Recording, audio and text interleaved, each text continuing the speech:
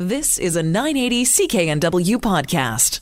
It's time to check in with Rick Forchuk on this Easter Sunday. Good morning, Rick. Good morning, Jill. Good morning.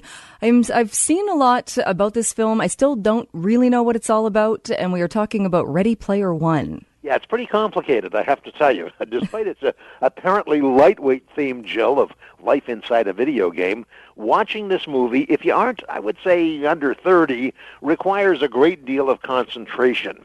Now, the first 10 or 12 minutes are serious and complex exposition to help us understand where this story might go, which is based on the novel by Ernest Cline. Younger audience members might find the going a little easier if they are serious gamers, which I am not, unfortunately.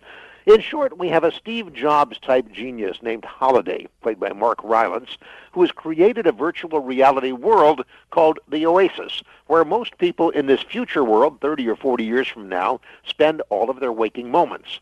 America's cities are a mess, essentially ruins that are descending into rubble as humanity has pretty much given up on trying to keep ahead of the crumbling infrastructure and the search for some kind of quality of life.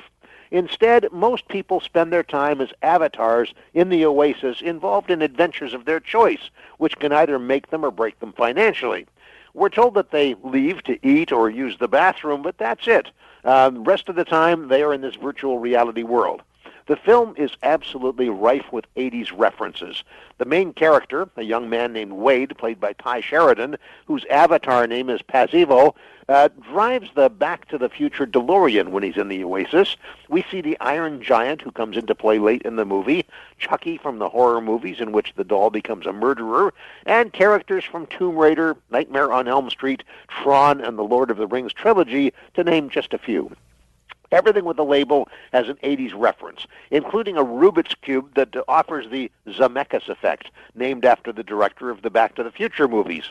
There's an evil corporation that wants to take over the country, while its citizens are engaged in their virtual world, and a potential romance between Wade and Samantha, who's played by Olivia Cooke, whose avatars meet in the Oasis, but like most everyone, have never met in the real world. The action is non-stop once the battle lines are set, with everything from the T-Rex from Jurassic Park to the Godzilla monster from the Japanese movies thrown into the fray. The movie opens to the song Jump by Van Halen and moves quickly once things get rolling. It's complicated, the special effects are outstanding, the story has a great deal of creativity and imagination behind it, and it's easy to see why director Steven Spielberg said it was the third hardest movie he's ever made after Jaws and Saving Private Ryan. I liked it a great deal, and it's one of those films that I will have to see a second time, I think, to get it all. It's rated 14A for language, and for one suggestive scene, that's Ready Player One, Jill, and it's a heck of a movie. Yeah, sounds like it. Different indeed. Very different from that movie, God Is Not Dead. Yeah, A Light in the Darkness. It's also known as God Is Not Dead 3. It's the third movie in a series of faith-based films that use the book by Rice Brooks as the inspiration for the action. That book was titled God's Not Dead, Evidence for God in an Age of Uncertainty. Now, the first movie, Jill, in 2014 got terrible reviews from most of the mainstream press, but it was endorsed by church officials of various faiths the world over.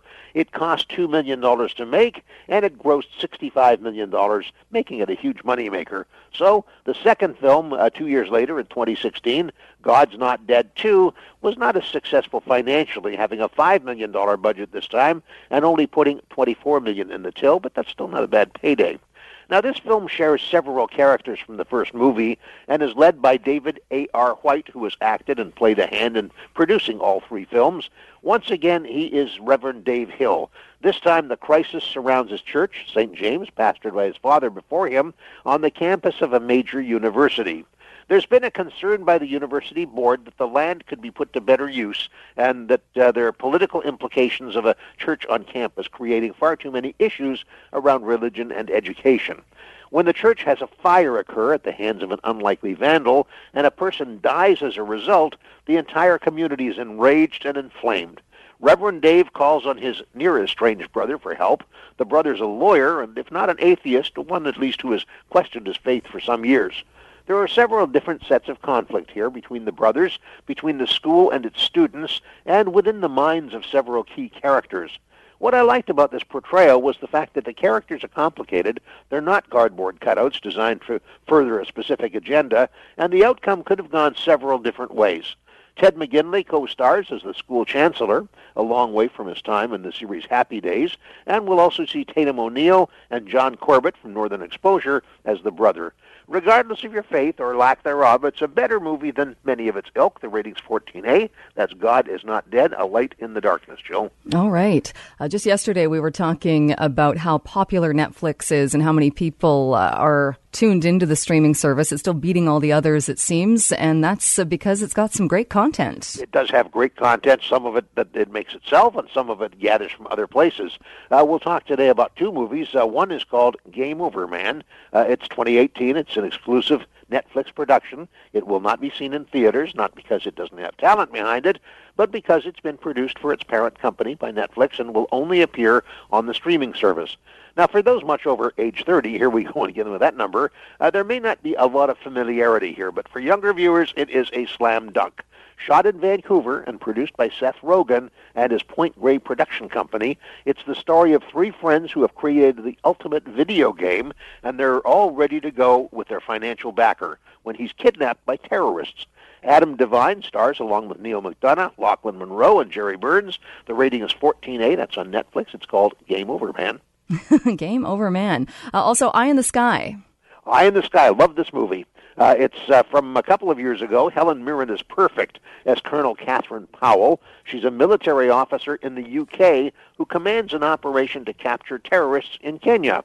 Aaron Paul from Breaking Bad is Steve Watts. He's in the military in the United States at a video game-like console where he controls armed military drones that are in flight over strategic areas.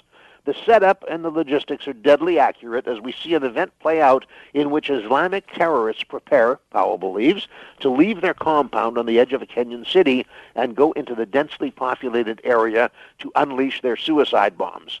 Powell needs to have the drone pilot intervene and stop them with Hellfire missiles. But with so much at stake and so many players, Powell must first go through her government's ranks and then that of the U.S., with everybody's stake in the proceedings highly political. When a young girl selling bread settles into the target area, there's yet another dilemma at hand.